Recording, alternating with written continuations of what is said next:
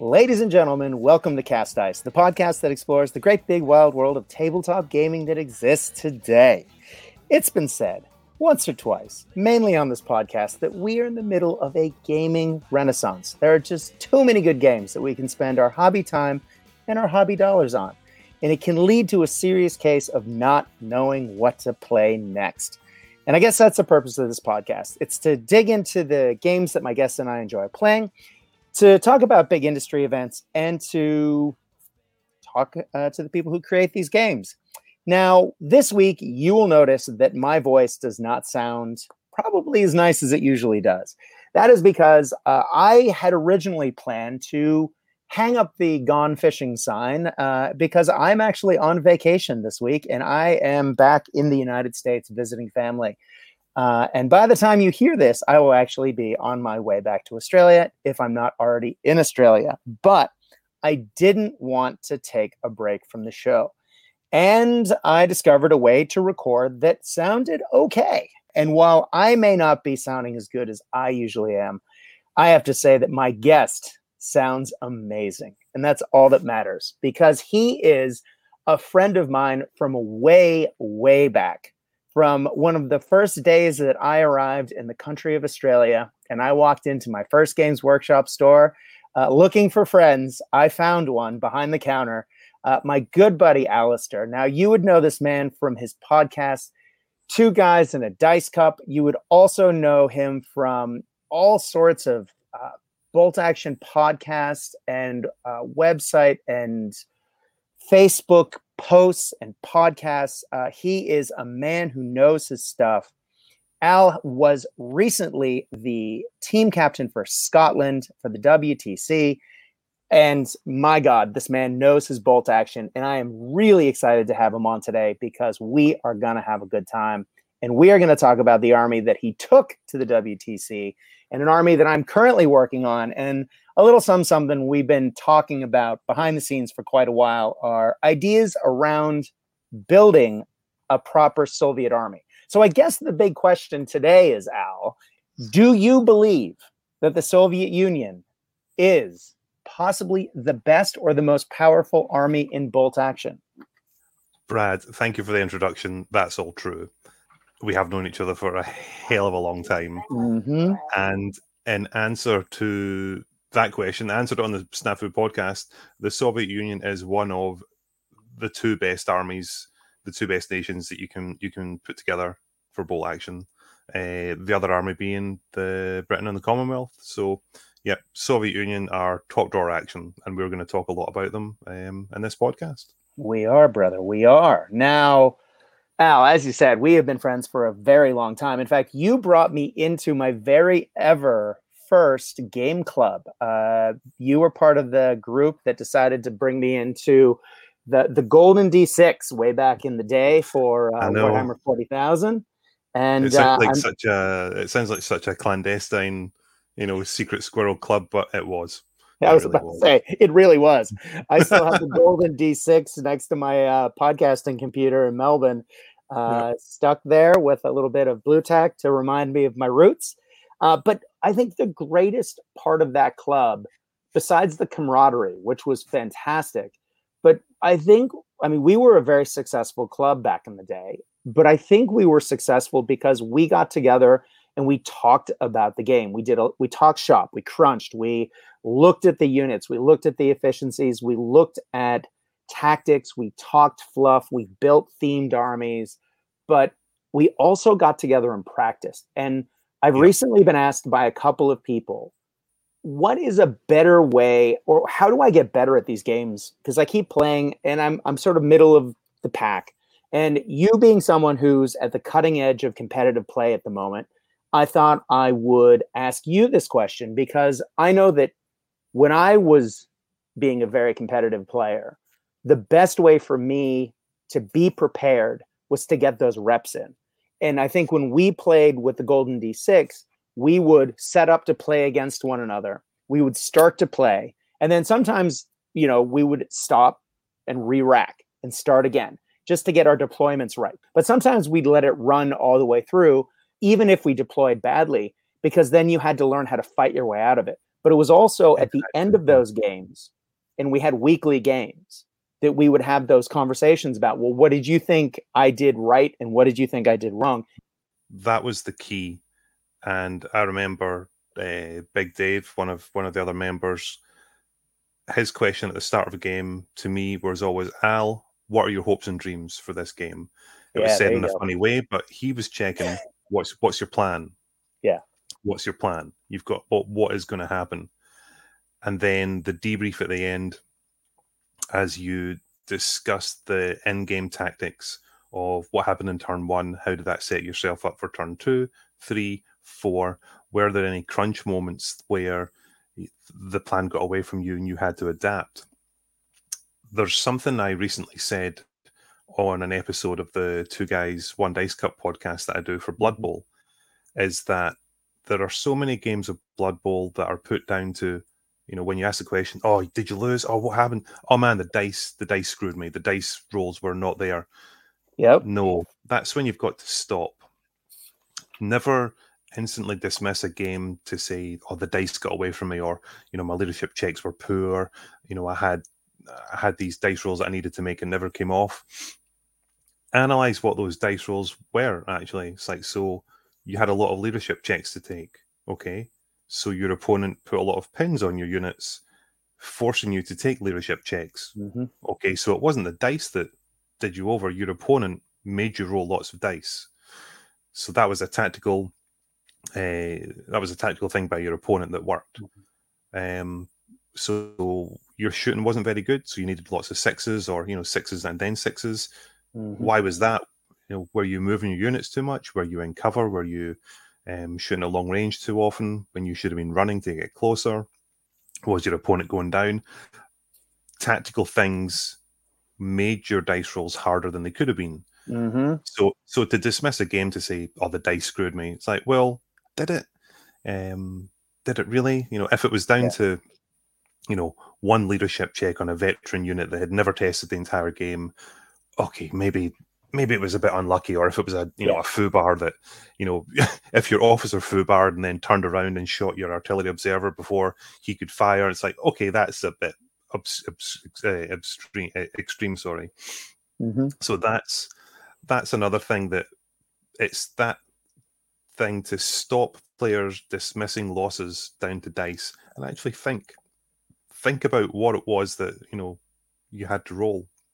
If you're disappointed that you didn't roll, super sixes all game, it's like, well, that's right. Or you love to hear those players where they had 3 multi-launchers in their army and they lost, and they say, oh, I didn't roll any sixes. It's like, well, you were relying on rolling sixes, so your tactical choices were poor.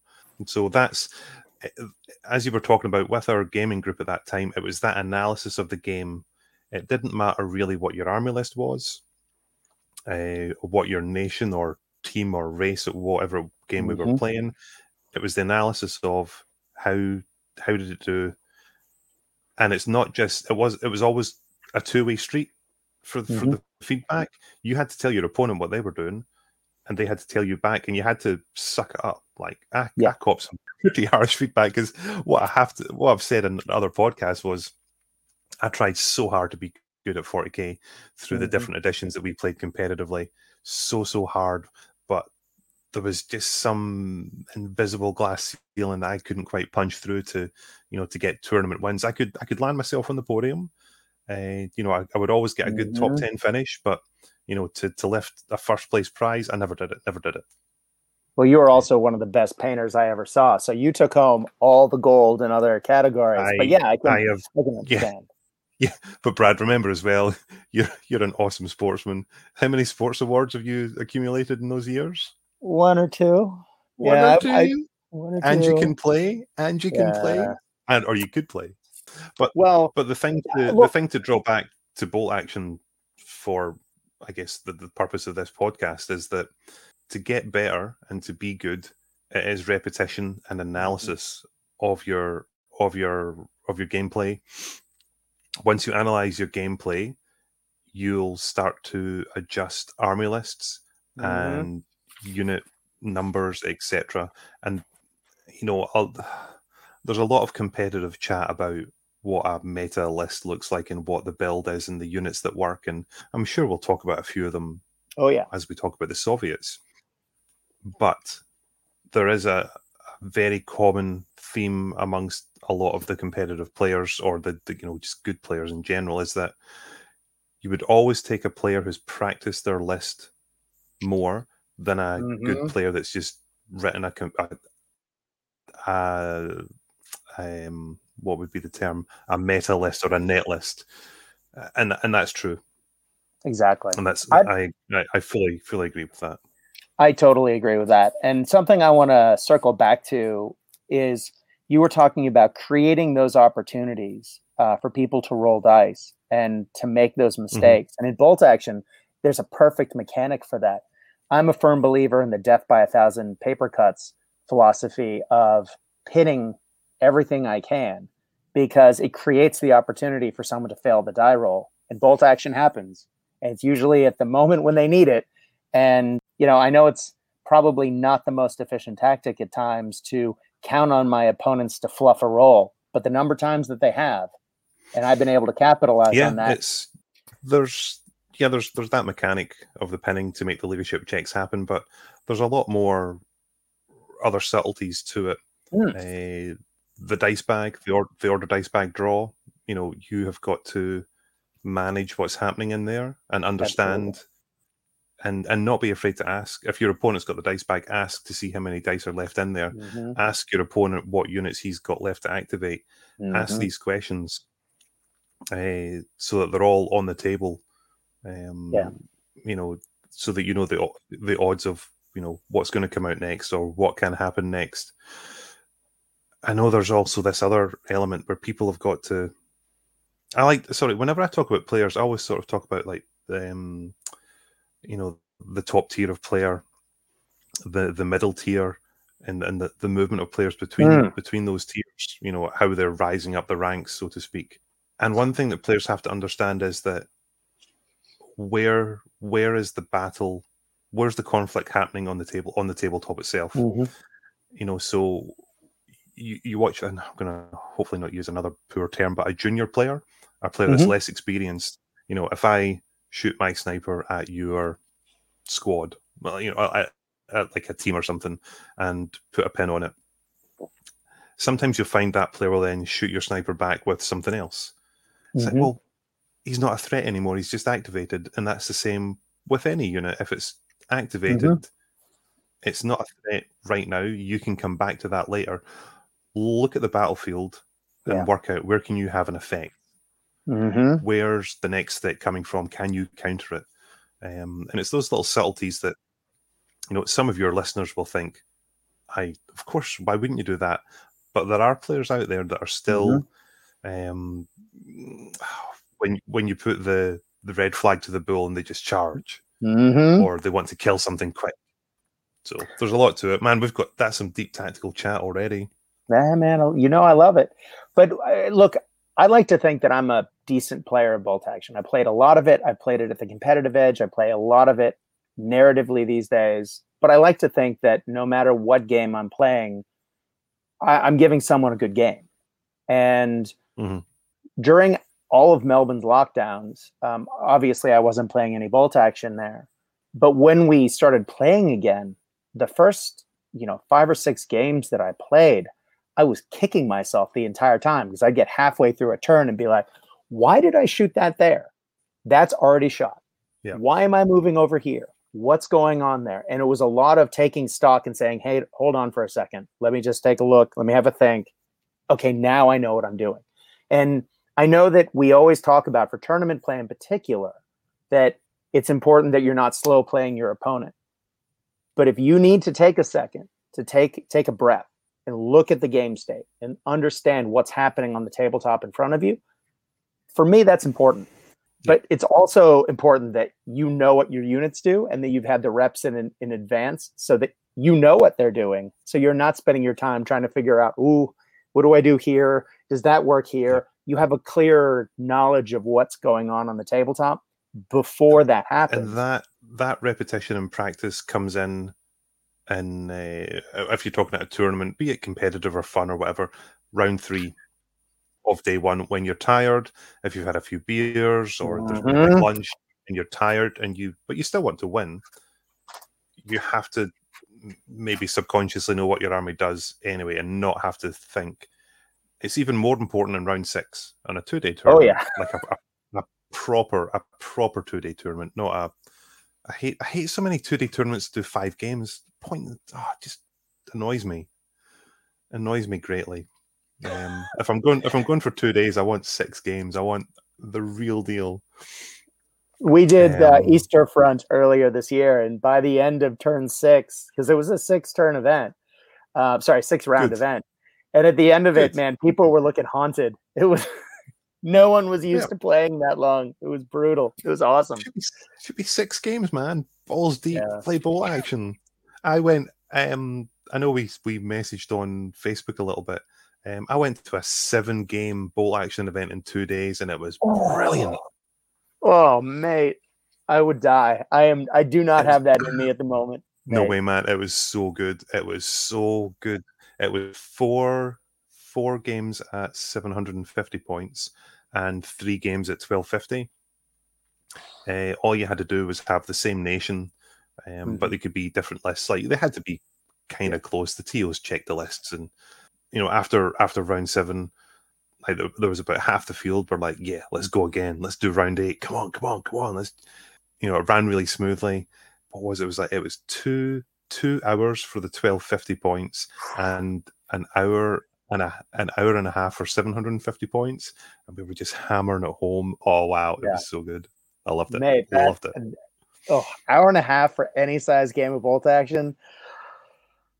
As a TO who's run many, many events, 2 hours and people start to get a little like, oh, I can't finish my game. But I suppose if it's a small enough game, were the boards smaller? Because sometimes that's a big factor as well.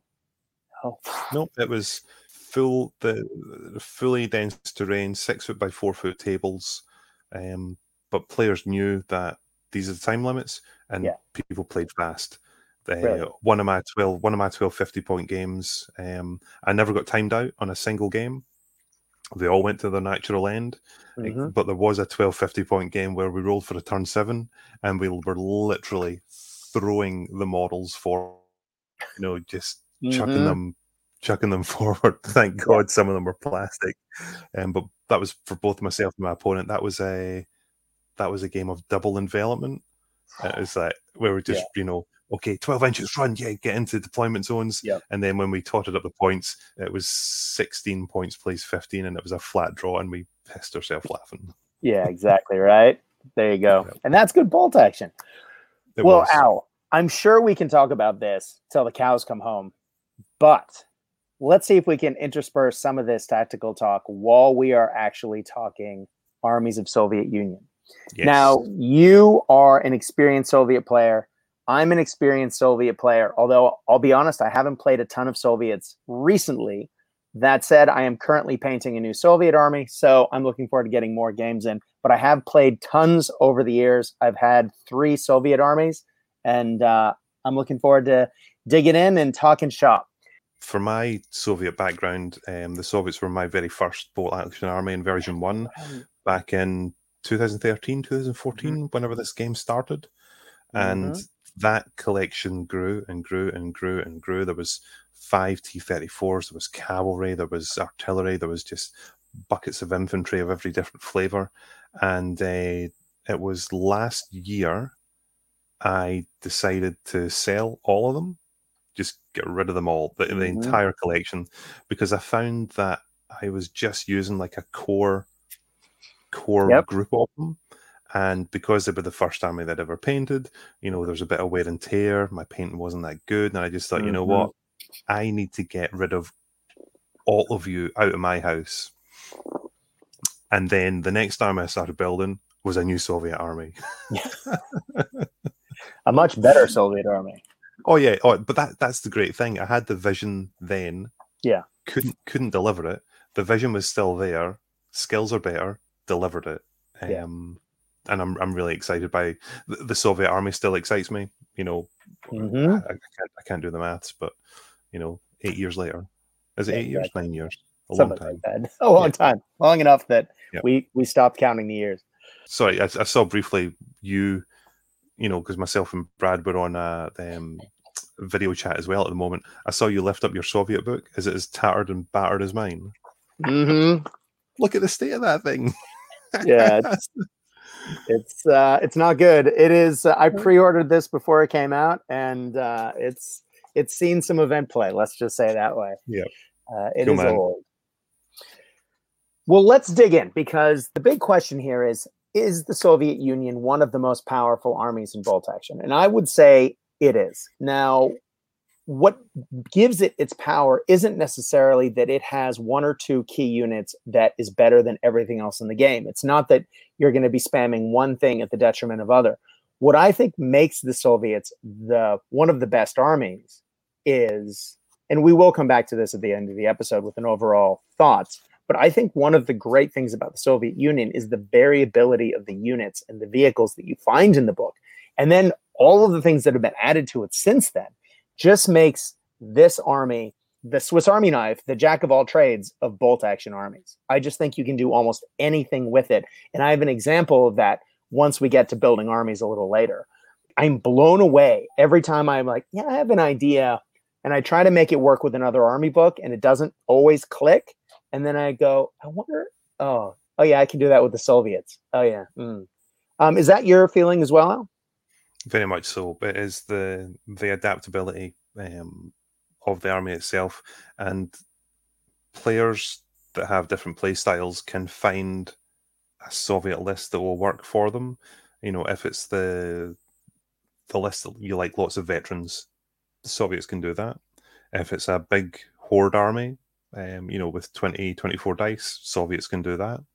If it's that mixture of, you know, just straight in the middle, nice bucket of regular infantry, yep, Soviets can do that. And they'll all be good. They'll all be good as long as your playstyle matches it. Exactly. And we'll touch on that more, because, you know, some of the playstyles of the Soviet army list don't match me. Yep. I think you and I both play a very particular kind of Soviet army, and I think you and I actually play similar styles of Soviet armies at times. Yeah. And I think we'll talk about that. But there are lots of people who play different styles. Let's dig into some of the national rules, though. One of the cool things about the Soviet Union book is that the armies of the Soviet Union has a few really good national rules, but then it's followed up with a bunch of what we call sort of unofficial national rules, additions and changes to the list building that are built into the army list. For example, the extra anti-tank choices that are almost like unofficial national rules. And we'll get to those as well. But Al, let's start with the Great Patriotic War. Can you explain what that does? Because I think this is probably one of the most slept on national rules in the game. It's outstanding. It's why I love the Soviets. It's really, really odd that you never hear more people talk about it. So the gist of the Great Patriotic War is that whenever a Soviet infantry or artillery unit would fail its morale check, and a morale check is the check that it takes before it gets destroyed, either by getting reduced by 50%, getting hit by a flamethrower, or I believe a tank charge does it as well. Mm-hmm. I might be wrong on that. But whenever a unit would fail a morale check that would then otherwise be destroyed, that unit can re-roll its check. I mean, the same modifiers still apply, but it's still a re-roll of a test to keep a unit on the board, and it's phenomenal. I don't know about you, but that has saved my bacon in so many games where I've been on the verge of losing a unit that's been at 50% casualties or that's been flamered, and I've only lost a couple of guys, but I've taken some pins, and then I failed that test and gone, oh, this is terrible, and then re-rolled it, no problem. Yeah, it's happened to me. I've had you know, like a 6-man unit of veteran tank riders. They get hit by some small arms fire, and you know they're unlucky enough to lose three miniatures. So they lose 3 miniatures. They take 1 pin, still a morale check, and they failed it. I remember they failed the first dice roll, and then I said, you know, oh, Great Patriotic War to my opponent, and my opponent looked at me and wondered, what does that mean? I was like, I get to roll that. I get to roll that again, and I had to show the guy the rule book. He was, you know, not the most experienced player, but you know, he'd been around, and I thought he should, you know, you should know how cool my special rolls are. So yeah, so the ability to reroll a failed morale check is definitely something that is, please don't forget it, players. Yeah. Don't forget. Hit by a flamethrower, roll it again. Well, let's talk about the second national rule, because that's the one that everyone seems to talk about. It is the most over-discussed national rule because it is really good, because it's a free unit. Quantity has its own quality of its own, allows a Soviet squad to get a 12-man inexperienced squad for free. Now, they also get green on that squad, and they get all the updates that you could possibly get for that squad. So you can get anti-tank grenades for free. You can get a flag for free. It really does allow you to get a lot of free gear on a big squad. I mean, how often do you see a 12-man squad that isn't free on a tabletop in Bolt Action? It allows you to take that, and it just gives you that extra order dice and an extra unit on the board. Now, I typically don't run a lot of inexperienced in Bolt Action. And for a while, I ran a Soviet list, and I'll be honest, I didn't take a free squad. I just didn't use that rule because I thought the national rule of getting to reroll morale tests was good enough. And I just didn't take it. And I know that's me being me. I also didn't want to paint 12 more white models before the event that I took it to. And everything else in my army was veteran and regular, and I thought it didn't match. But having that free squad is great, right? It is. But there's always a small list creating, and you've said it before in previous podcasts, you're looking for synergies. You're looking for things that want to work together to mutually support each other. And I've found that when you're putting together a Soviet list and you're instantly given these 12 inexperienced guys, there are days when you look at them and think, as you did, I don't want them. I don't really know what your purpose is, because to make them work, you obviously have to work into your strategy, your plan for whatever mission, whatever your opponent is. So, sometimes people will think, do I have to buy them a truck? Oh, well, then I have to pay some points to buy them a truck. All right, no. Okay, so if I'm not going to buy them a truck, do they need some more inexperienced guys to go with them? So they're like a big blob of, 2 or 3 units of inexperienced guys, and then working out what to do with them. It's like, so do you guys just go down and hide, or do I run forward and just valiantly sacrifice you? It's not as clear cut. It's cool. You've got an order dice, 100%. Free order dice in the bag for an army, brilliant. Make sure you work them into your plan somewhere. They've got to be part of it, and I guess we'll discuss this in the next rule that comes up. And there is a wonderful unit in the Soviet book that is a great accompaniment, which is, of course, our friend the Commissar, and his rule: not one step back. Now, not one step back means that commissars are political officers and do not confer a morale bonus to nearby troops, so they're not like other officers. However, if soldiers show signs of disobeying orders, the commissars will not hesitate to shoot them. And in game terms, what that means is when a friendly infantry unit fails an order test within 6 inches of said commissar, remove 1 model from the unit and re-roll the dice. So the commissar shoots a fool, and then they get to re-roll the order dice. Again, you get that re-roll. And that re-roll just builds consistency. So you have the consistency of the being able to re-roll your morale check so you don't just disappear. And it allows you to re-roll that order dice. Now, that's huge, especially when you are dealing with an inexperienced squad that, may not have the greatest leadership, but does have the numbers that commissars can shoot right away. And especially since you didn't pay for that squad anyway, I never feel bad when a commissar shoots one of those guys. I will say, I have felt bad when a commissar shot one of my scouts. And while the scout squad got to move, that's a small, expensive squad. And it felt bad to have one of those guys go. But yeah, that's the double-edged sword rule, is that you can't just ignore the rule. So it's any Soviet unit within 6 inches of the commissar that fails an order check, he instantly shoots somebody. There's no option for you to decide, nah, I don't really want to do that. So, a clever opponent will play on that. If you've deployed your commissar right in the guts of your army, because if you just spray pins at the army and you fail any of your order checks, as you just said, Brad, scouts get shot. Veteran engineers with body armor, nah, you're dead too. He will just gun down bros like nothing else. Best armor penetration in the game. Yeah, which is why you always arm your commissar with a submachine gun so he can kill a lot of dudes. That's right. Now there is one more national rule. There is, and it's one that I keep wanting to try it, but I've never tried it. Now, Al, you were running a Soviet army for longer than I did, and you had more options than I've run. Yes. Have you ever run or used the rule mass batteries? No. Yeah. But I can say I have had it used against me. Oh, have you? Yeah. So mass batteries. The Soviets excelled at using mass batteries, and the Red Army artillery barrages were seemingly truly terrifying. Therefore, we give a bonus to the Soviet artillery barrage when rolling to determine the fire for effect radius. So this is basically your artillery observer. When they fire, instead of just a d6 plus 6, the Soviets get to roll 2d6 and pick the highest to get the distance that the barrage comes in.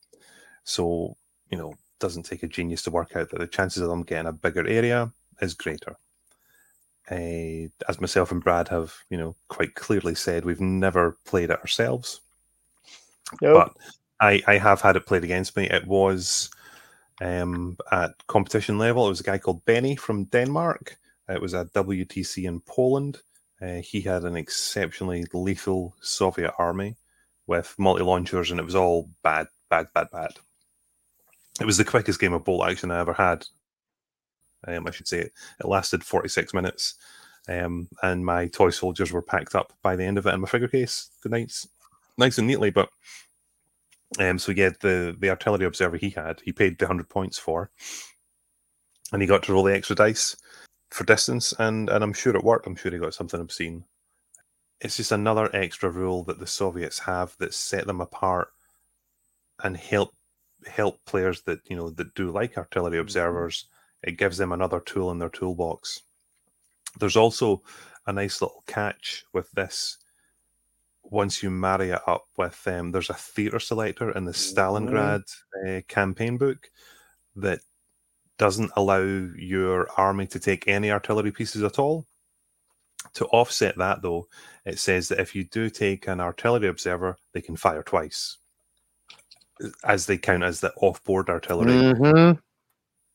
So for 100 points, you get to fire an artillery observer twice with this rule as backup. That's pretty spicy. Yeah, forget about it. That hurts. Oh, yep.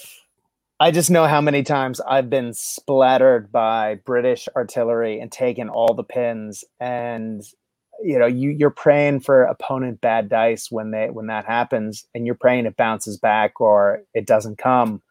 But when they get to re-roll the distance, now of course you're not re-rolling the dice on whether or not it doesn't come or if it bounces on you. Let me be clear.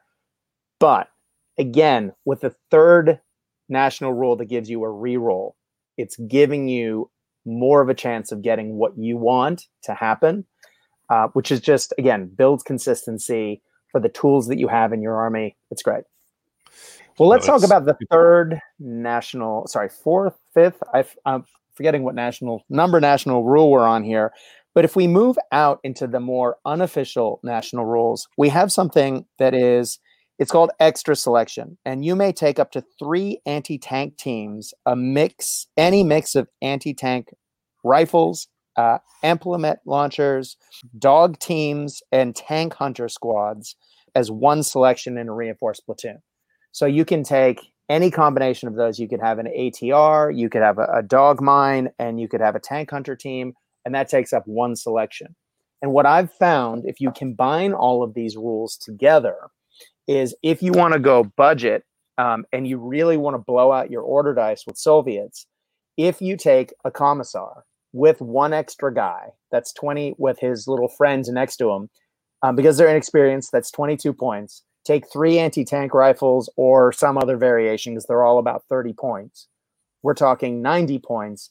For 102 points, you are getting 5 order dice because you have your free squad, your commissar, and 3 additional anti-tank assets. That is amazing. Just to have, before you even build, you have that. So when I was first playing Soviets, I used that to my advantage in that I would take ridiculously big, stupid things like Su-152s or entire squads of scouts that normally chew up a lot of points, to have an offsetting the smaller dice count with the natural advantage of being able to bulk out a dice count with these 5 additional units for a very low cost. Man, I just felt that the Soviets really allowed you to lean into areas that normally you would be punished by order dice counts. Soviets don't seem to have that problem. Have you had similar experiences? Because I know you've played around with a lot of different builds. Yeah, look, very, very similar at the beginning. I'd modeled the 3 anti-tank rifles just to get, 90 points, 3 dice, looking for that purpose for the inexperienced free squad. They always were escorted by a commissar. So I exactly started with that nice bundle of order dice.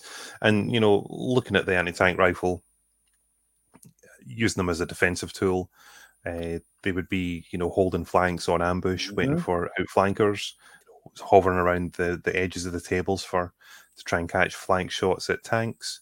And again, just acting as those small teams that were hiding to run around and claim and contest objectives, towards the sort of middle to the end of games. So, yeah, it's a really good start.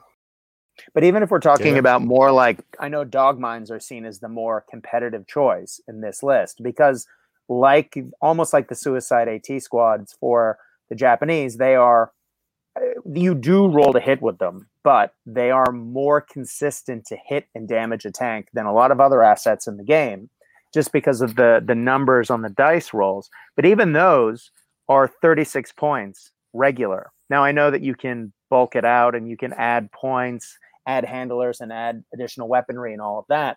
But even they're still in that ballpark. So you are still, paying a very low point cost for 5 dice that you can then have the rest of the points to build your army list, and gives you a little bit more flexibility and freedom, I think, if not a higher order dice count than your opponent, which is a huge advantage. And that's good for the players that like that style. Agreed. If they like that style of army, that's wonderful for them. And I'll go on record right now to say that big dice armies, I cannot make them work. I've tried. And by big dice, if we're talking at 1,000 points, anything more than like 16 to 18 at 1,000 points, once you get beyond that, I just lose the plot. I've heard you say on a recent podcast something that rings very true with me as well. For 1,000 points, I think the sweet spot is around 13, 14 order dice. I think you said that 14 is what you like to go with. I like to have about 14 at 1,000 points, or do you shoot for something more than that? I think, look, the Soviet army that I took to the WTC was 16 order dice. And I took that because I knew what the field was going to be like. I knew what I was going to be facing, so I catered accordingly. But whereas in the past, though, a Soviet list for me would be 12 to 13 normally, because I would do a similar thing to yourself, that there would be a core of cheap dice, and then I would spend good points on other stuff. So there would be a big 8-man veteran squad of tank riders. There would be a T-34-85, like an actual proper tank. That's 235 points regular. There would be a 8-man veteran, guard squad, whatever they are. They would have a mixture of submachine guns, a couple of Panzerfausts. They would be in a truck with an MMG, and then in that truck would be a first lieutenant. So I haven't just paid a tax. I want a good lieutenant. And then the other spot in that truck would be filled up with a flamethrower team, a good one. So, it's that sort of... one of my friends described it to me a Soviet army list builds always come in 3 elements. There's a hammer, anvil, and shield element to them, Mm-hmm. which I always find entertaining. But when I looked at my list, it's like, oh damn, you're right. Yeah, I've done it again. I've done exactly the same thing again. There's that school of thought for the big dice armies of like 20 and 22 order dice. I tried that, and I just no, couldn't work. Didn't work. Yeah, I'm not that guy. Because I run a lot of regular armies in particular. I know my scout army was more veteran focused, and so that was the exception to my regular rule for a long, long time. I tend to have a certain number of order dice, and by running regular, the points sort of rein it in. So I don't tend to run more than 14, maybe 13 at a time. But I also am running more than 10 because I like having more than those veteran armies filled with squads that I need to be able to outmaneuver. I need to be able to have a little bit more flexibility. But one of the cool things with the Soviet list, and I think makes it particularly powerful, was as I was going through some of the unofficial army rules. I mean, you mentioned a bunch of the units just then that have different rules than all the other armies in the game. And one of the cool things about bolt action is the consistency across armies. So you know that a rifleman is typically a rifleman is typically a rifleman, no matter what army you're running it in. The Soviets have tons of little tweaks to their units that makes them unique. You can upgrade the flamethrower team if it's the independent team so that snipers can't pick them out. You can run tank riders so they can ride on your tanks. I know they added the Stug Riders later for the German list in one of the theater selector books, but they're the only squad in the game that can zip up on a tank and zip in, jump out. And that's particularly strong in tank wars because it means you don't have to buy a transport. I mean, we have the scout unit that allows you to forward deploy, which is what I've been talking about this whole time. We have the body armor on the tank riders and on the assault engineers. And that's not even all the rules I'm thinking of off the top of my head. We have the variability of the ZIS-3, for example, to be able to fire its gun both as an AT gun and as a howitzer. The A-19 gun does the same thing, except less accurately. There's just tons. There's even vehicles that have that variability to use as both an AT gun and a howitzer. There's just so many little additions to the Soviet list that really does allow you to do things that other armies just can't do. Al, I know that every Soviet army in the universe, it seems, has a ZIS-3. And we see a lot of these units a lot of the times. For example, the dog mines. No other army has that. We see them all the time. But are any of the units that I've mentioned, do you think, I know that we see them a lot because they are different and they are unique and people like to capitalize on that. Is there anything in there that you think is underrated, though? I think if you're talking about underrated, you have to wander through to the vehicle section. And there's a bit of an obsession with Lend-Lease.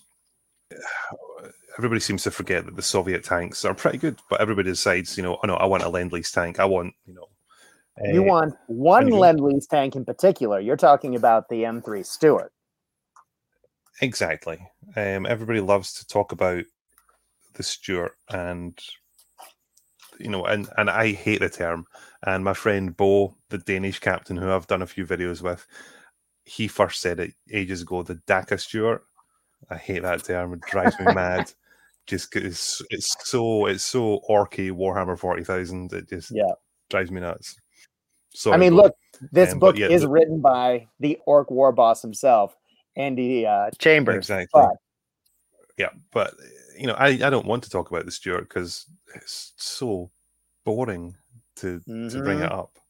Because we all know it's an efficient tank, 130 points with the LMGs, or you give it recce, blah, blah, blah, or give it the pintle mount, and then you can shoot all these shots. Wonderful. But have a wander over and have a look at the T-28.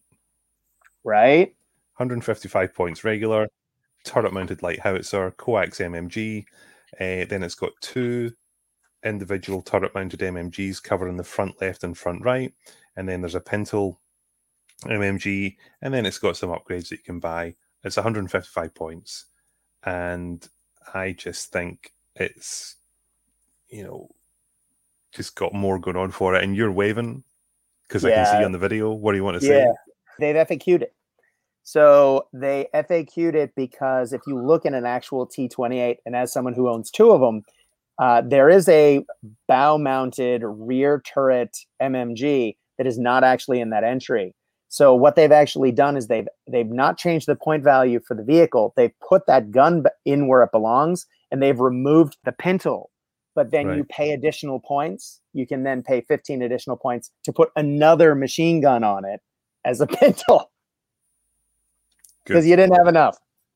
Yeah. The fins, by the way, they did not fix. And I run my Fin army with two unreliable T28s. And let me tell you, they are brilliant on the bolt action tabletop. They are, however, as large as a barn. And everyone can see them on the tabletop. And they get hit with everything. So I almost feel like that helps to balance it. Because one of mine almost got pinned out with 8 pins in the last game I played. And thankfully I rallied to get rid of most of it, but it was just constantly getting smashed by everything with an AT value because they didn't want that thing shooting with, unsurprisingly. So I think, for those that actually want to run a Soviet army without Lend-Lease, the T28, it's a good view. There are a few little comedy units. This depends on what choices and what army list you're going for, but the Tachanka comedies, right? And this is where people have to take a leap of faith. It's technically a self-propelled artillery piece, but at least that's it's on page 50 of the Armies Off book. But it's basically a little horse and cart with a medium machine gun strapped to the back, and it shoots backwards. Yes. But it's 20 points regular. Yep. And it's got a medium machine gun, and it's on a 3+ soft skin vehicle. So if you're not bothered about taking a tank or filling that slot with something armored, if you've gone for an infantry horde, or if it plays to your style, it's a nice cheap medium machine gun for 20 points. That's compared to the medium machine gun team, it's a 30-point saving. You just face it backwards and then shoot, put it on ambush.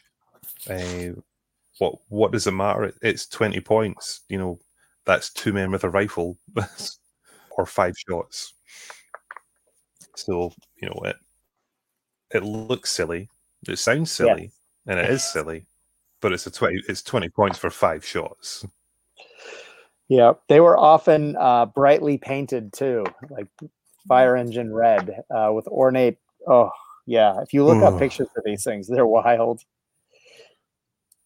I want to bring up something that you're going to throw a brick at me for saying, and I know I get abused for this all the time because I don't hate the idea of a medium machine gun. Often because I try not to spend the officer tax to get a second platoon, and I'll use those points for a machine gun instead. And that gives me what I look at as another squad of dudes because it's, 5 shots at range. It's basically the same as 5 regular riflemen in my mind. Yes, it can be taken off by 1 sniper hit.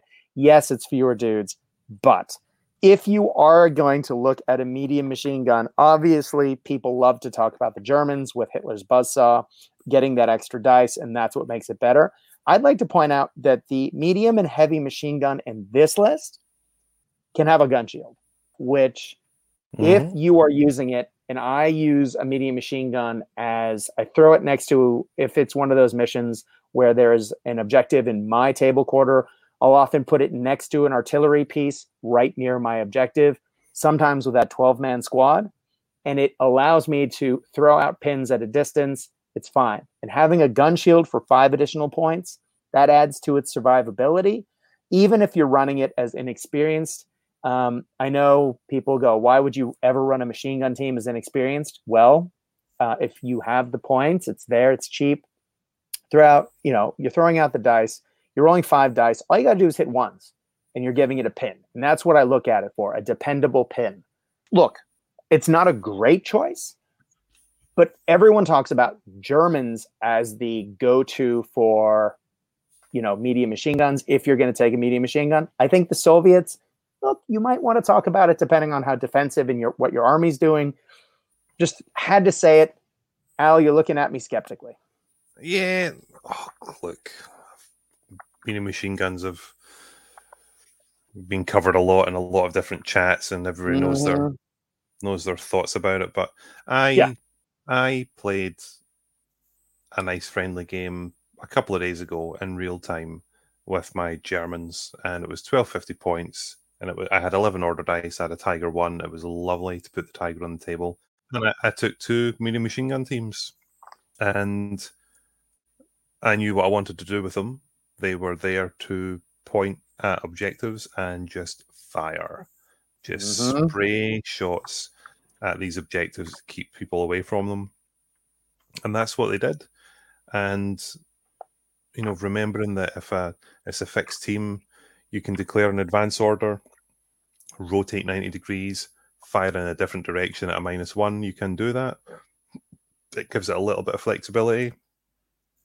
And, look, I'm sure people are just waiting for me to say it, but at the top end of competitive play, you don't see them. No, you don't. They're not an efficient choice. They're good fun pieces for friendly, narrative style play. And it can't always be about competitive play. It can't always be about, must win, be your best.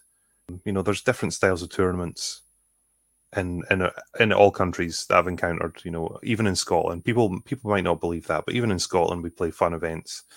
I might talk about one recently that I did attend. So look, it's the gun shield's an extra option. Okay, the sniper ignores it. Whoop-de-doo, But if you can get, as you said, if you've got a regular medium machine gun from the Soviets with a gun shield in a building, you need 6s to kill that bad boy. That's some good action. And remembering as well, if you're in a building, you're not just limited to the 90-degree fire arc. You point it out the window and you've got the full vision of that window. So all of a sudden, being in a building with a gun shield and the extra protection a full building gives you for 55 points, all right, I'll take that. Go. Well, let me try and redeem myself here by talking about something that is perhaps a little bit more efficient. Now, I did mention earlier that I've occasionally had a thought about, I'd like to try this style of army with this particular army list, and it doesn't always work. I was on my flight over to the United States. I was very sleep deprived because my initial flight was at 3 a.m., or I had to get up at 3 a.m. to get a 6 a.m. flight to the U.S., and I think I was on hour 15 of my flight to Boston and was almost hallucinating when I had the thought. Many years ago, I took a very different, weird British list to CanCon and did quite well with it. And I sold it on to our good friend Viv over at Knights of Dice. And I was regretting that because I really enjoyed having the army that had a bunch of Indian pattern carriers, which are the universal carriers, but wheeled. And I really enjoyed having an M3 Lee. And it occurred to me on the plane that I could run almost that entire army using the Soviets, and it would probably be better. Now, I wouldn't be able to take the India pattern carriers, but if I take the universal carriers, same sort of idea. And because I ran that army in first edition, you couldn't actually have guns fire unless you had people in it. So I had to crew those with 5-man squads for a good chunk of the tournament, and that made that army not so great. Now in version 2, that just feels a lot better. And something that I don't think I've heard anyone talk about, the Soviet version of the Bren carrier can take a heavy machine gun in its pintle mount, which is less shots than an LMG, but that's armor penetration. And I know that you have taken a universal carrier with an anti-tank rifle sticking out of the front. So if you took that I mean, it's the same sort of idea, except perhaps with a few more shots.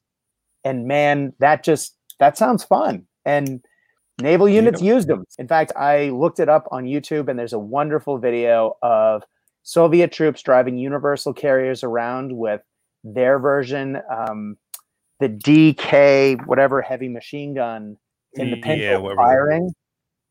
And wow, that looks wicked.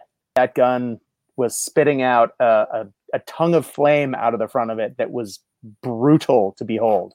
And to be able to put one of those on the tabletop, I think that's great. I mean, obviously, we know that the universal carrier is wonderful. And to be able to take it in a Soviet list is great. But to go back to where I was going originally, actually, do you want to talk about the universal carrier before I move on? Because it is such a versatile, cheap, armored carrier. And because it has the possibility of 2 machine guns, it is a great pin sprinkler because you can split fire between that and hit 2 different units. And that was the key to my success when I was playing the British. It is. It's the Soviets got it Lend-Lease, and it can replace the T-20 Komsomolets, which is effectively the same thing that the Soviets had, except that you can buy upgrades for the Bren carrier or universal carrier to give it the Pintle LMG. You can also stick the anti-tank rifle in the hull as well for another upgrade. So it's not giving the Soviets something that they didn't already have access to, just something that's got a few little tweaks, a few little extra options. You know, again, to fire that Pintle, you need to have somebody in it. And obviously, you know, with a universal carrier, it's only got carry capacity of 5, so you're not exactly going to put 5, you know, chumps in there. It's, you know, traditionally they carry Soviet engineers with flamethrowers and submachine guns and Panzerfausts, and you know what? Mine did too, and they had a great time. Yes, they did. They partied on like 1999. They had a fantastic time. And if you really want to splash the points, you know, you buy them body armor. I'm not pro body armor. I think it's just a bit of a waste of time, purely from the fact that it stops that unit running 12 inches. I like my infantry to have the speed, and the body armor stops that. And you know, there'll be the pro body armor group out there will hate this one, but if there's units shooting back at your engineers, then your engineers haven't done the right job. Right. They should get out and kill everything that's near them. You know, or you've left them unsupported to get shot at. So, you know, that's your tactical mistake. Did you hear that noise? It's the wails of the pro body armor guys. Brilliant. I would like to just point out, if you want to put the heavy machine gun on the universal carrier and you're wondering what I'm talking about because it's not on the British list, where does it say this? Because I know someone's going to ask me. If you go to Fortress Budapest, there is an entry in that book for Lend-Lease universal carriers for the Soviets. It's in there. But as I was mentioning, the M3 Lee, and the reason why I bring that up is because for those who aren't familiar with, as the Soviets called it, the coffin for 6 brothers, it is a Sherman frame tank that has the main gun, the 75 millimeter gun of a Sherman, pointed out the front, which means it has the HE rule. It also has a turret with a pintle-mounted machine gun and a light AT gun. But more to the point, on top of that turret is another turret. And that turret has a medium machine gun. So you can fire 3 weapon systems in 3 different directions with that tank. Combine that with some universal carriers, and you are throwing out a hell of a lot of paper cuts to bleed someone to death. It is how I did well with that list. But man, it was a lot of fun to play, just to have that mobility. And because it's a medium tank, it's got a little bit of a chin to point at your opponent.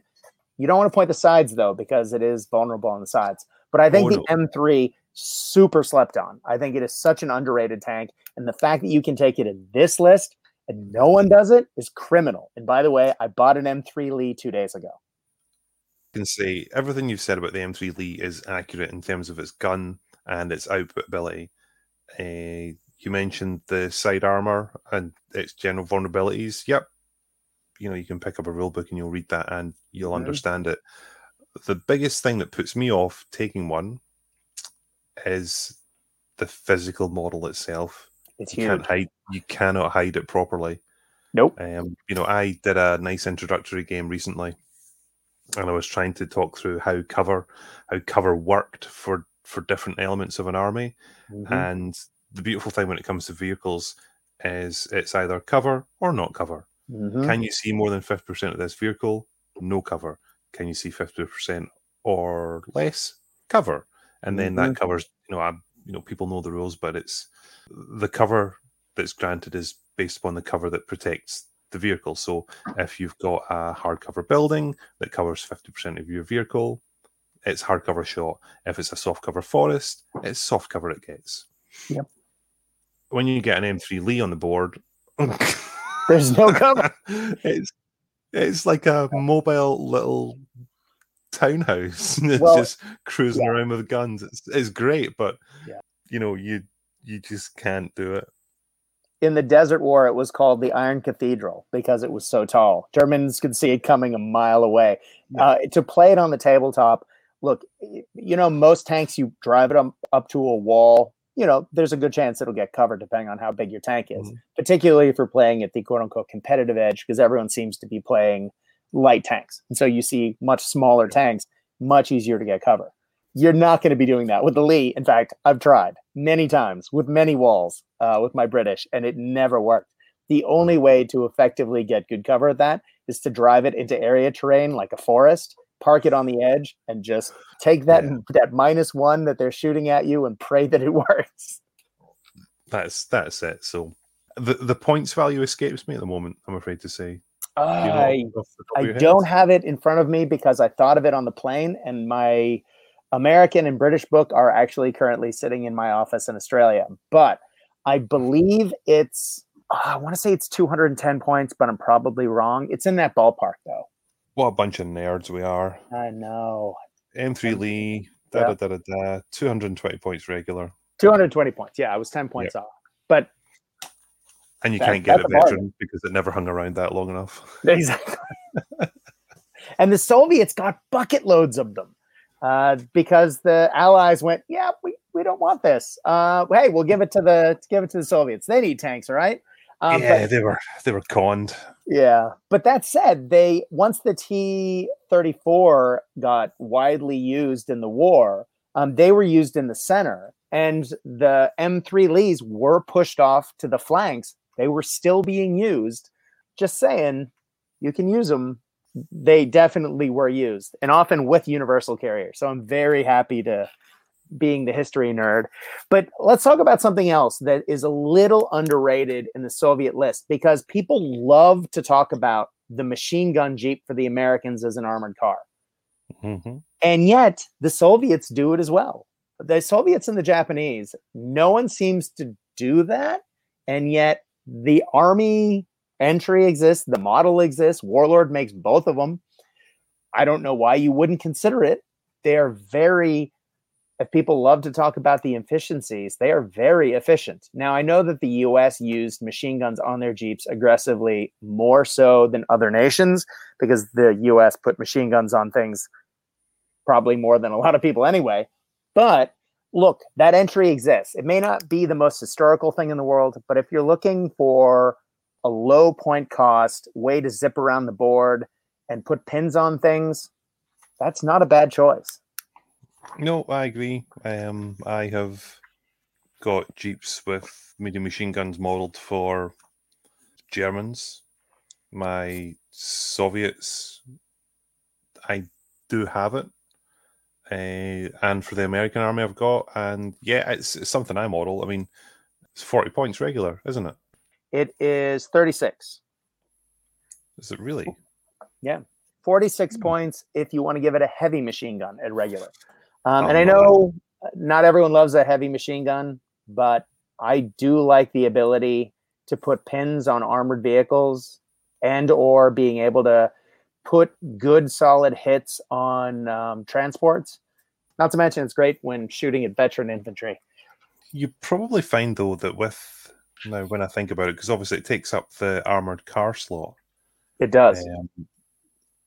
What you probably find with Soviet players is if they're wanting to use the armored car slot, they're going to go for what is it? The BA-20. Yeah, I was gonna say are you gonna say the flamethrower BA-20? Because that Yeah. is one of the most point efficient flamethrower vehicles in the game. Yep, and that tends to be what happens. And it's, I guess, as well with the Germans, I've modelled it, but the Germans have got the BMW bike. That's the best armored car choice they've got. You don't see it so much with the British because they've got really good armored cars that they can pick anyway. And I'm sure the Soviets, as a Soviet player, I look at the British armored cars and wish, damn it, I wish somebody had sprung for a couple of Staghounds. That'd be so good. Over in Russia. So it's only really is only the Americans that use the MMG Jeep, I believe. Well, and that's why you don't really see it in the Soviets. Yep, it's an option. What other things do you see? It is a full list. Yeah, look, it's a pretty busy list, but it goes without saying that the Soviets have got your standard infantry choices, with access to LMGs, anti-tank grenades. There's no point delving into that. We've spoken about the assault engineers. Other armies have got those same options. The only real difference is that the Soviets can get body armor and they can dish out some Panzerfausts if they're required, which is great. The tank riders we've discussed, they're just a bunch of guys literally hanging off a tank armed with submachine guns, and they're covered by their own special rules. Both myself and Brad, we are big fans of the Soviet Naval Brigade. Yep, and it's worth having a quick chat about them in that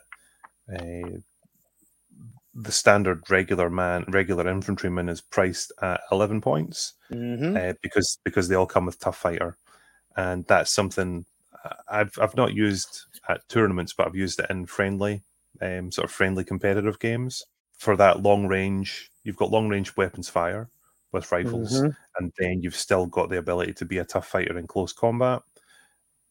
Don't underestimate it. Definitely don't. I really like those because if you want to play defensively, I find they are a great unit because, as you say, you can give the squad a majority rifles and put them behind a wall. And if someone assaults you, they're going to regret it. Now, they're not the squad that I would always pick if I want to throw a squad in a truck and zip out, jump out, and mow someone down, because they'd have rifles and they wouldn't have the shots of, say, a squad with submachine guns in it. That said, you can still give them all the submachine guns you want, and they're only 2 points per guy because you've already paid the 1 point for the tough fighter rule, and they very nicely give you a discount because of that. Plus, you really can't go past the fact that they are wearing black outfits in an otherwise fairly drab army of color. And I don't say that to be, disparaging. Just having painted a lot of models in khaki over the years, or, darker browns, it's nice to mix it up and do something different. And with my naval brigade I'm painting now, I discovered that often in a lot of the battles in warmer weather, they would actually wear their training pants, which were white. And Al, you know how much I enjoy painting white. So they're off-white. So all of my naval brigade are wearing off-white pants. And so it really does make that army pop on the tabletop while everyone not wearing snowsuits, because that might be too much white. Yeah, you've done your stint on snowsuits, mate. Once or twice. Very, very much so. Delving back into the main list again, we've talked about the ZIS-3, efficient gun, flexible gun, really, really good. I see there's a drive in different sort of little sects of the game now to try and include light and heavy autocannons more. Yes. Just just to counter this obsession with light armor. So you look at the anti-aircraft guns that the Soviets can get, heavy automatic cannon for 60 points regular, page 39, 37 millimeter, 61K, blah, blah, blah. Something like that's got worth. I have it. I had one 3D printed for me. And good. What is also cool with this list, because it's a heavy, up until recently, it was classed that it had to be towed onto the board. It would count like a heavy AT gun or a heavy howitzer, at least in the Australian, the way we run events down here. So I tried to run a Bofors in Finns one year for CanCon, and I was told that I had to get a tow for it. Well, the Soviets have a tow. They have the 15-point tow that you can use to bring it on, which is, again, another cheap order dice. Unlike a lot of anti-tank guns and a lot of howitzers, man, a heavy autocannon is not an expensive option, and it feels good because you get to throw a couple of dice to roll to hit. And again, I love the idea of putting pins on things, and heavy autocannons are great for that. Yeah, and it should be mentioned that while you can't put machine guns on artillery tractors like you can in the American list, in the Soviet list, you could armor it and make it a 7-up armor for plus 20 points. Look, I'm not sure why you'd want to do that, but it exists, again, if you want to do that. But I think that I'm glad you brought that up, because I was going to mention the autocannons as well. Yeah, the heavy autocannon is 60 points. Unbelievable. So good. It's a good slot. And I think for a player like myself, I have now tried to steer away from HE and artillery pieces. Classic, light, medium, heavy howitzers, flak 88s, that sort of thing. Whereas with this, though, I could find a place for, and plus it's 60 points, like we just said. It is super efficient. With the tow, 75 for 2 order dice. Look, it's not bad. Like, I don't know if you'd want to pay for the tow, but if you want it, it's there. That's it. As you've just said, you don't need the tow anymore, because you get a free 6-inch move as per the FAQ. And I think players have got to remember as well that the generic horse tow and the mule tow is available. It is. What is that? I think the mule's 8 points, the horse is 10 points, whatever they are. Super cheap. If that's what you want to go down, it's these other options are there. I know I've mentioned it quite a lot, but I do have a lot of experience with the Scout Squad in particular. And it's something that I wanted to bring up. In fact, I even considered doing a whole podcast episode about it, because I love this idea. As you know, I do like a weird skew list that is based on history. And in this particular case, I think this unit is great, because large units of these did run through the cityscape and a lot of battlefields in World War II. And tactically, they are very interesting. You can take, so they're veteran squads, 70 points. You get an NCO and 4 dudes, so 5 guys for 70 points. You can add up to 2 more for 14 points each. So it's a veteran plus 1 for their forward deploy rule. You can give any number of them submachine guns at plus 3 points, and you can give them anti-tank grenades if you want to. But they get to forward deploy like observers and snipers. They also ignore the -1 if you bring them on from reserve, which I would normally say, why would you do that? But it depends on your game plan. You may really want to outflank with a squad of these at one point, particularly if you're running them in mass. Now, I have used forward deploying units poorly many, many times in my years as a gamer. And I think it's an easy trap that I've fallen into, and I know a lot of other people have fallen into.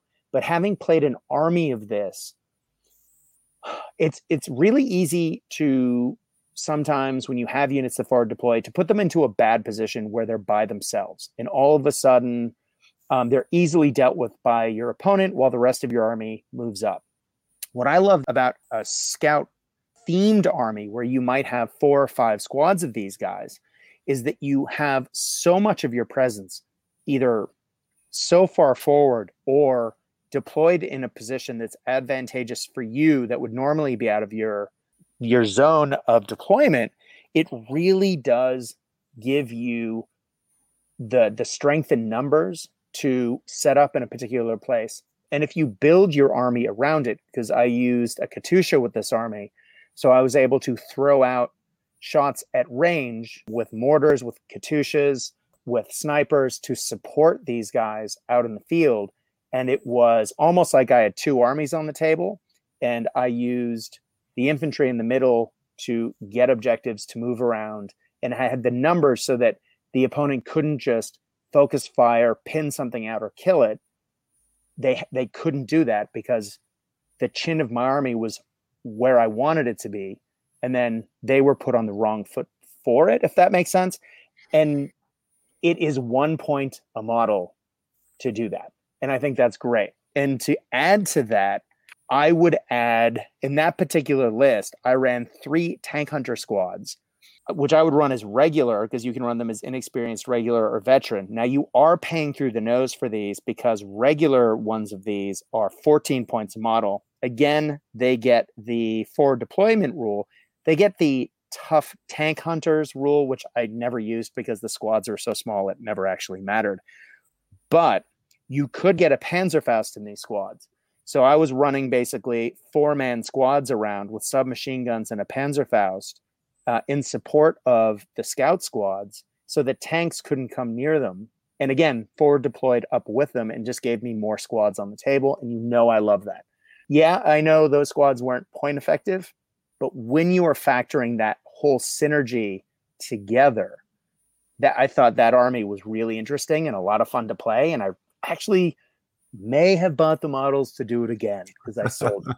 And I've been really missing it. And I've been getting nostalgic recently, kids. I'm sorry. So I'm the Soviets are allowing me to go back and play a bunch of my old armies again under one banner, so to speak. And I guess that banner is red and has a hammer and sickle. Al, what do you think? Is this a terrible idea?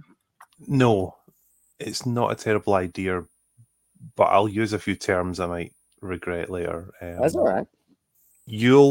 Players of the middle order of whatever environment that you're in will probably struggle against a list like that, the forward deploy scouts, just because having so many veterans so close to you so quickly, they'll be in some sort of cover. You, Brad, as a player, are not going to deploy them poorly. And if you've got it backed up by some multi-launchers, that's tricky to handle. Once you get away from the middle order players to the upper order, or if we're talking at a tournament, once you get into sort of rounds 2 and 3, table 2, table 1, table 2, you're going to encounter players that know what to do to counter this. Because one of the, I don't know the rest of your list, one of the deficiencies of it is going to be your order dice count, because you've got a bucket of points invested in these expensive veteran forward deploying squads. When you get to the higher end of an event, you'll meet somebody that knows what to do. The first thing is, don't panic. No, exactly. Exactly. Just don't panic. All Brad will have done, or all a player that has got a scout army like this has done, as they've brought their army closer to your guns. And that is brilliant. It is. Because if it would play out the way I would anticipate, you should have more order dice than Brad to start with. And as soon as you just start spraying pins, because there's Brad and other scout players, they've got great units that are forward deployed, but they don't have support. They don't have the support of an officer with leadership bonus. Panzerfaust, that's lovely. They are pretty scary stuff. If there's no other tools there, though. No. There's no flamethrowers to scare you away at close range.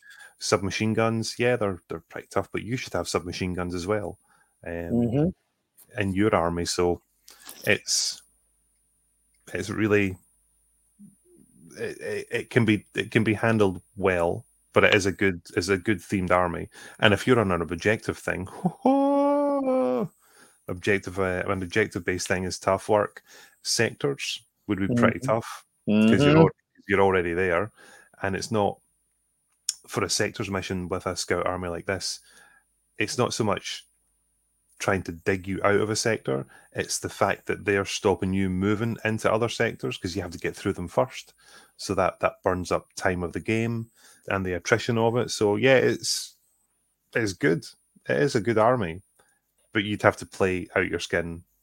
Yeah, round and 3.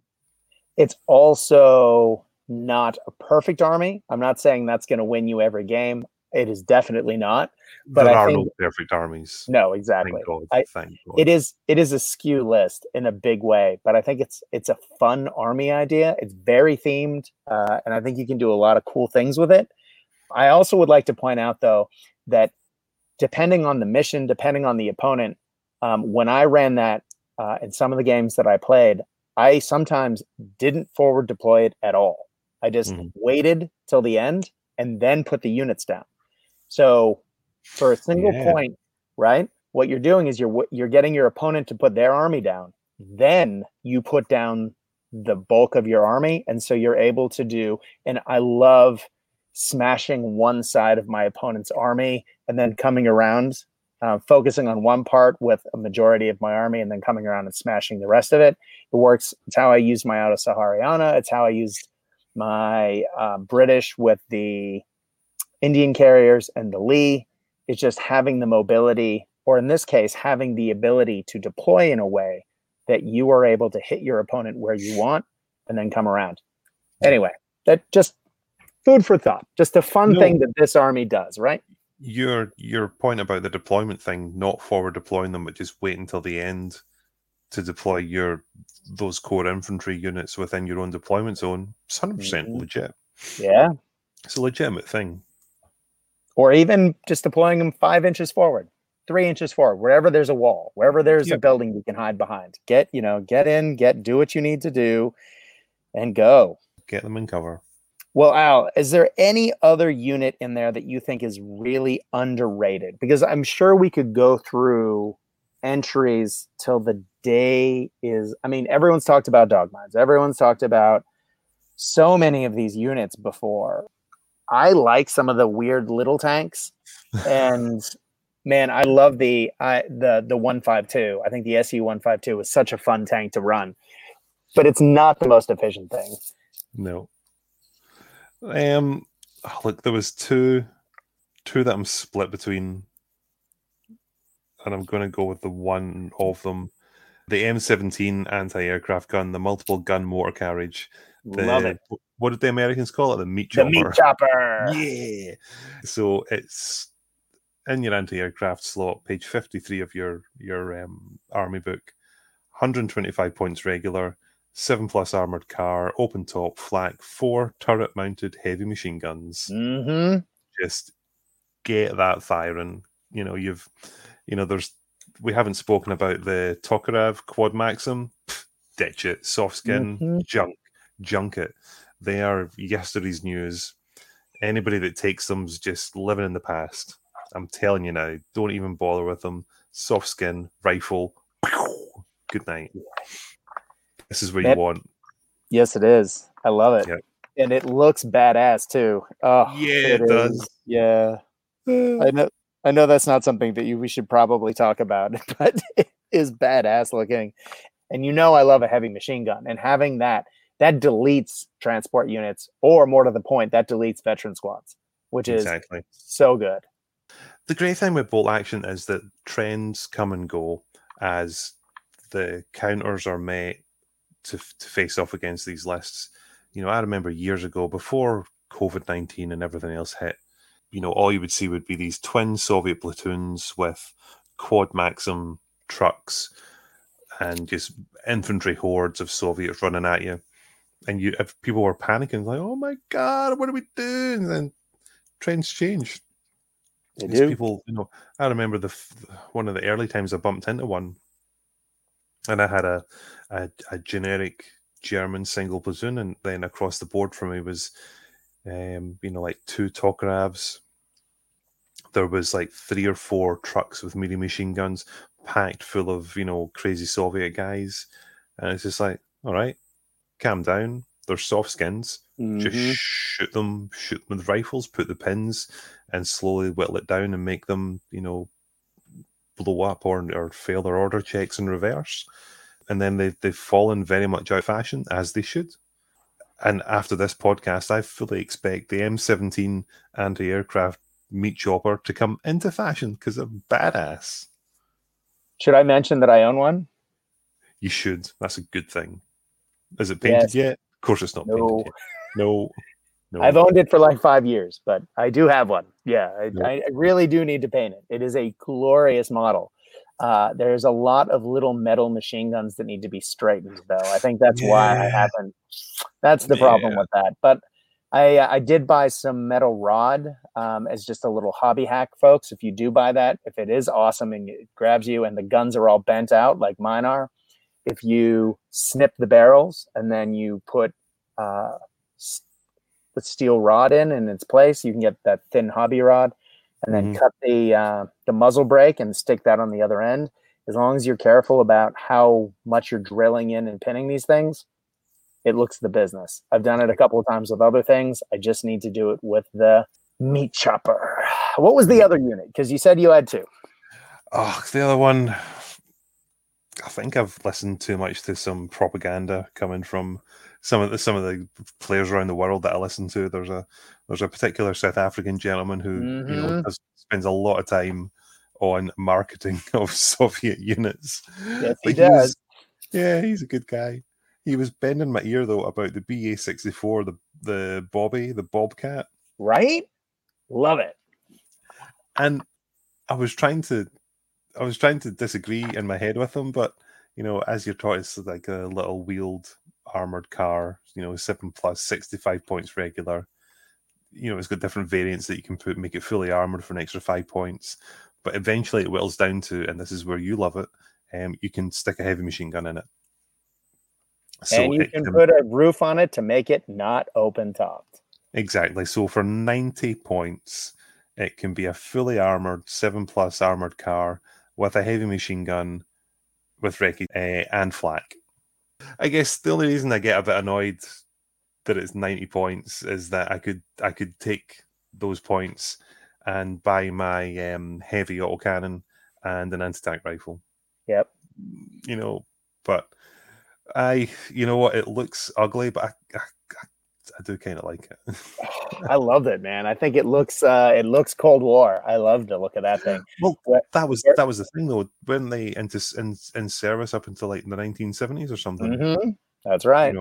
I don't want to say anything controversial, but those idiots in Russia have probably still got a few of these running about right now. They probably do. Yeah, that's the other vehicle I had comment on, but nice. I guess what we've covered is not looking outside of the box at the Soviets, but we've not bored people by talking about all this super efficient stuff that they can take. It's just that little look outside of the norm. I hope we've spurred people's imagination on with the Soviets. Agreed. I think there's just so much to talk about. And look, there are wonderful podcasts. I've done them. Lots of other people have done them. I know the Juggernauts have done them. Snafu. God, every podcast under the sun has done a discussion of the Soviets that is in depth and talks about all the efficient units and all the great stuff. And they're not wrong. All of that stuff is great. I hope what we've done, like you said, is to talk about some of the things. We've touched on some of the hotness, but there's a lot of good stuff in there that could be really effectively used on the tabletop and to really help you to build a themed army too, depending on what you're doing. And yeah, there's some great options that are totally slept on. Al, before we go, do you think there are any traps? I know we've mentioned a few as we go through, but are there any traps that you think that people should avoid with the Soviet list? Because as I consider that for other armies, because those armies lean into a particular play style, I find that I often have a lot to say about traps. Because the Soviets are so versatile, I don't know if I'm feeling that this time around. But you, having played more than I think you said it earlier. Does it come down to play style? It's all play style. Yeah. And I think before you pick your Soviet Army book up and start writing a list, you've got to understand your own play style, your own self, what it is that you enjoy about the game, and about how you go about playing games, playing missions, and winning games. You just mentioned a whole lot of podcasts that have covered the Soviets, and they've all put army lists out. Some of their players are exceptionally good with Soviets, but they're good with Soviets in their own style. Right. There's the mass gun batteries, the twin platoon with heavy howitzers, and just hordes of inexperienced infantry. They run forward, 24, 26, 28 order dice. Mm-hmm. There's, everything's inexperienced. That works for some people, doesn't work for me. Truly, I've tried it. Mm-hmm. It's not a pick up and play army. I once bumped into it in this, you will just absolutely cry. I bumped into a twin Soviet tank platoon at an event, a twin inexperienced Soviet tank platoon. All his tanks were inexperienced. It was unbelievable. It was 1,000 points as well. And I'm sure he had at least 20 order dice. And there was eight tanks, like inexperienced tanks, but we're talking like there was an inexperienced T-28, inexperienced little Vickers with the twin medium machine guns. He had a whole menu of these inexperienced tanks, backed up by 2 Katyushas, and then his infantry squads were just loaded into inexperienced trucks, and he padded out with inexperienced dog mines. It was a nightmare to look at. I had a single generic German platoon, but critically, I had a Panzer IV, and it was the original version of Tiger Fear. He failed all his order checks. The poor guy couldn't pass. But again, that's a different sort of Soviet horde army that he could play with that I couldn't. So I think players should maybe not listen to all the podcasts, don't read the lists, and experiment with the Soviets to find out what works. You've spoken about very elite veteran scout armies. They'll have a low dice count, sorry. I look at the Soviet list that I've used. I still like to have 2 regular 8-man units, 2 regular 8-man infantry squads with rifles and 1 Panzerfaust. Just, good genetic guys to hold the middle. I went with a veteran dog team. So it was 2 guys, 2 dogs, but they were veterans. Mm-hmm. People looked at that and thought it wasn't very good. I have to say it wasn't, but that was part of the experiment I wanted to do, because spamming them and inexperienced wasn't really for me. I wanted something that had some staying power, and I just don't think I used them well. So there's a lot there that people have to understand, and it's also, as I said at the very beginning, understanding what you want to do with that free inexperienced 12-man rifle squad. Exactly. Yeah, are you going to buy that truck for them? Are you just going to have them on foot? Is the commissar there? Is he not there? Etc. Etc. So, I think the trap is don't buy too much stuff at the start. Understand what you want, or you'll end up with collections like myself and Brad do.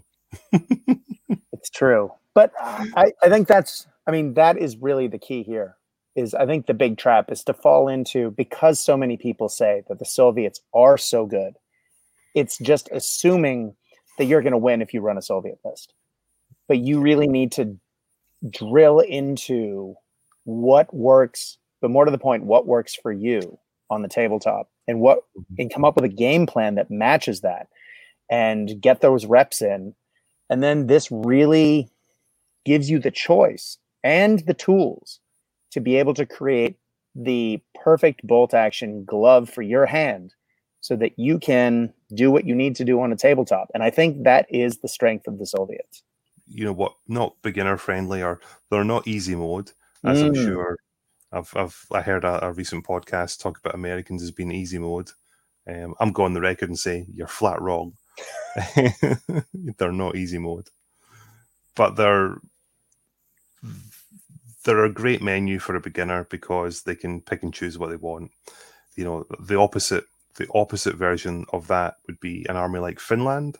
Finnish are very narrow in how they achieve victory because of their army special rules and how they are allowed to work. Whereas the Soviets have got this big, smorgasbord of try all these units. Some of them are good, some of them are bad. They work together, they don't work together. But you can get to your victory through a few different means. So, yeah, pick up the Soviet Army book, guys. It's cheap and cheerful. £14.99 from all good retailers, or whatever currency you spend.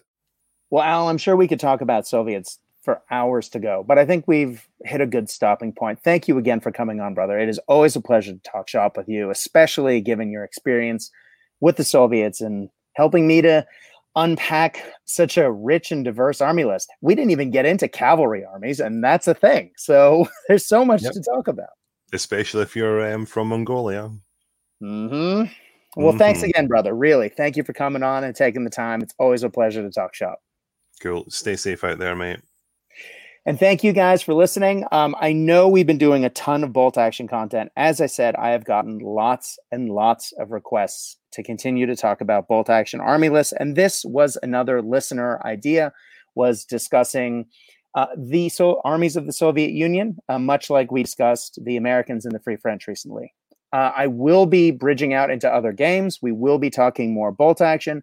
There's lots of great content coming on the Cast Dice podcast and on the Warlord Games official podcast. Look for more episodes for that too on this network.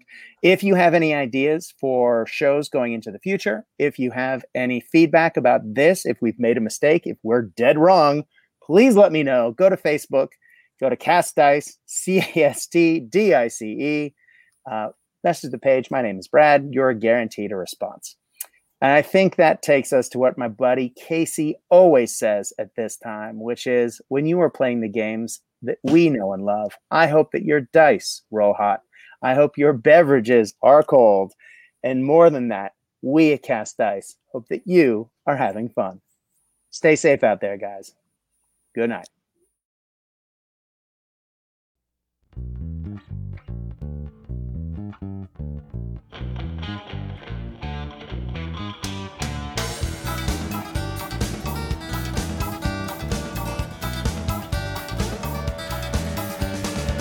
Another day rise in Paraguayan sun. The fuel cracks open. Another Heineken. He's all alone. He's in his little room. He's all alone with a Burmese python and a loaded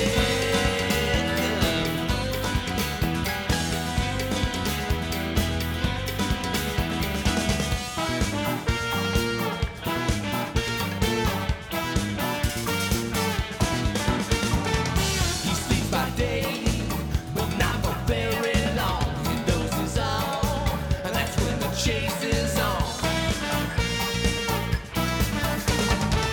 In his dreams, one who knows that scent, faceless men with Russian winter.